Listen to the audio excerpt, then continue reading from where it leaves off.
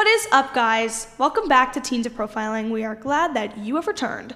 This is Lesson 3 of Unit 1, and we are getting bigger and bigger, which also means we are getting better and better. So, quick recap of last lesson. We discussed the first 2 steps of creating a profile, which are what? I'm hoping you said input and decision process models, because that's the answer. Today, we will be focused on the 3rd step of the profiling process, so it's fine if you didn't remember, I guess. You won't need that. Crime assessment. To me, this is the most interesting part, but maybe you'll disagree once we get to talking about investigation. But anyway, on with the lesson. Crime scenes tell a story. However, with a crime scene, investigators can't skip to the end like you can in a book, and instead they have to create the ending themselves using what they can find from the beginning and middle of the story, or the scene. Investigators and profilers must realize that they can only have a satisfactory ending, which is the apprehension of the unsub and return of the victim, if they give the correct insight into the human behavior of the unsub. Lots of patterns give shape to human behavior, like speech patterns, writing styles, and nonverbal gestures, and these individualistic patterns usually remain consistent, right? Take a second to think about something that you do the same every day. Could be like your path to school, it could be your skincare routine, how you brush your teeth, what you like to clean first in your room. That's your individualistic human behavior. That's why investigators and profilers must learn how to recognize these patterns to distinguish between different offenders committing the same crime. There are 3 manifestations of behavior during a crime, and they're modus operandi, signatures, and staging. All things you have probably heard before, but not every crime has all 3 or is required to. Let's begin with modus operandi, also called MO. In 1989, Nathaniel Coe Jr. was convicted of murdering 8 people. There were major disparities between the crime scenes, though, but the jury still returned a guilty verdict. The unsub gagged the first victim with a piece of metal at the first crime scene, but duct tape was used in the next 7 victims. Again, the unsub stabbed and slashed the first victim, but the next 7 victims were shot. The victims ranged in age and gender, and money was only taken from 2 of the crime scenes.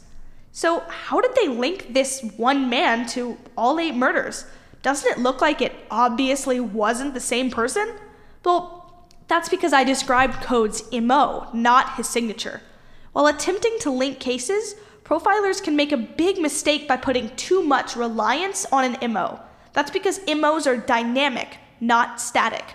All they do is describe how an unsub commits a crime, his mode of operation, MO, as you will.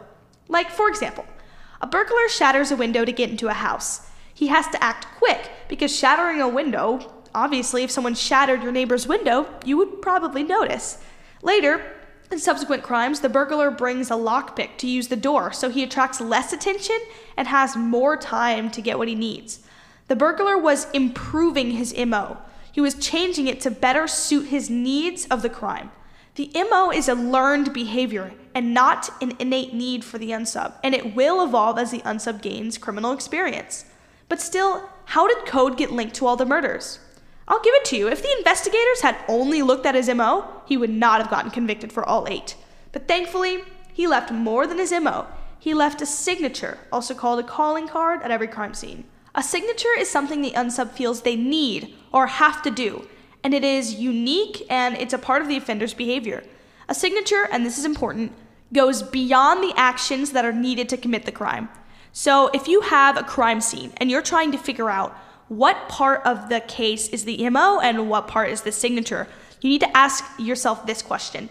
Does this action go beyond the scope of what is needed to commit the crime? Was this action needed for the crime to take place? It can still sound similar to an MO, so I'm going to keep explaining. Offenders typically have violent fantasies before they actually get to, committing a crime. And so as they daydream and their fantasies develop, they will always need a way to express them. When they're acted out, some part of the crime will display this. It will usually be in the form of a personal expression or a ritual at each crime scene.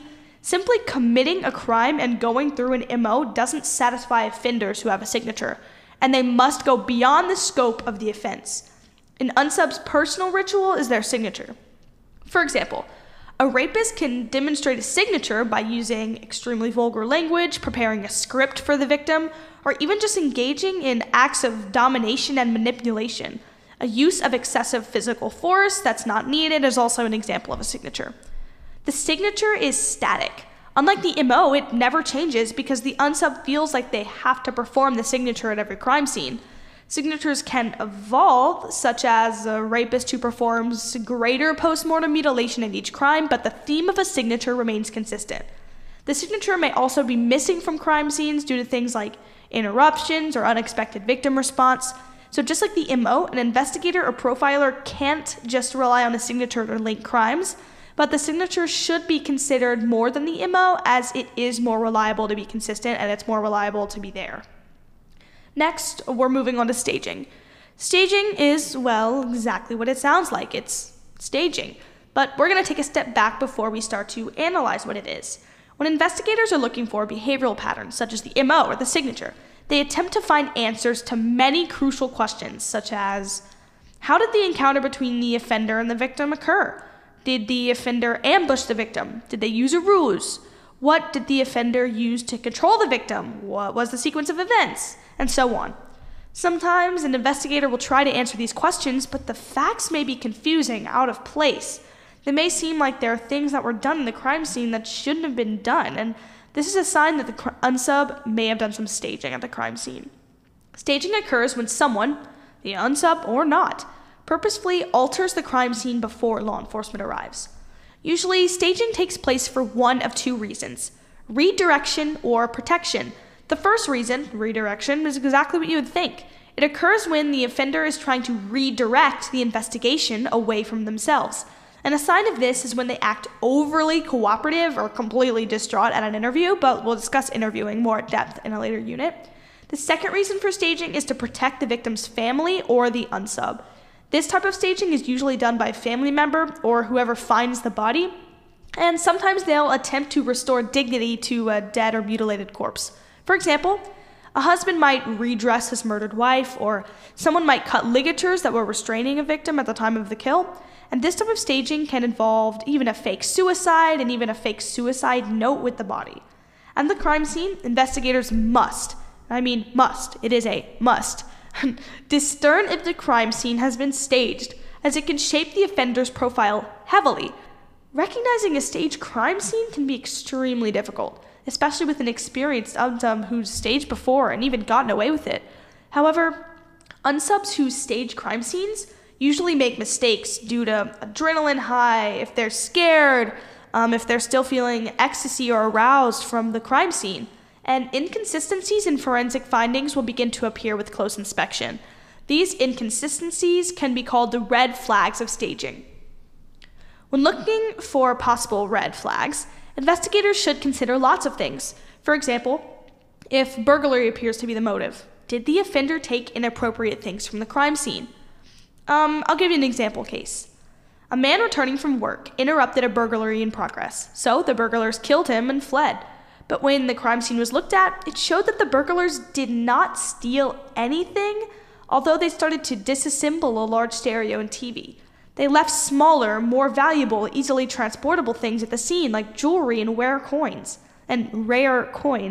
without even attempting to take them. The police determined that the man's wife had actually paid the burglars to stage the crime scene and kill her husband because she had been having an affair with one of the suspects. Another factor that can have major red flags is the point of entry. Investigators always have to ask why the unsub entered the crime scene where they did. For example, why would an unsub enter through a small second-story window, even though there was an easier way in?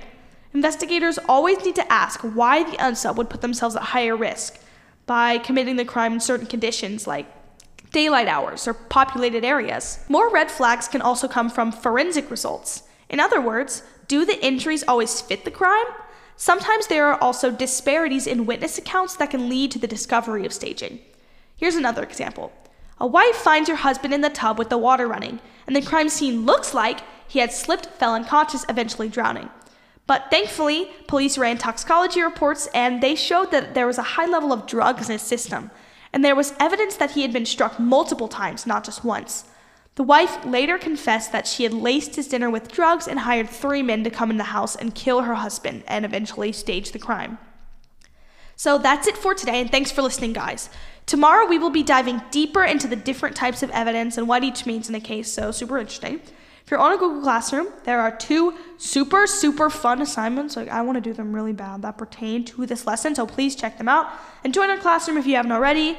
Apologize for the lack of Criminal Minds references today, so I'll definitely make it up tomorrow.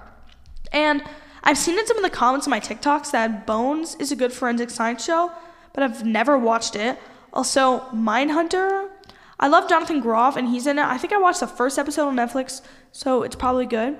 So I need y'all to tell me if you've watched it. So I need y'all to go into the recent comments of like my latest TikTok and tell me if you watched Bones or Mindhunter, and tell me if it's good and I should watch it, because I'm not really sure that anything will live up to Criminal Minds, but I need another show. So thanks for all the support again, and I hope you learned something new.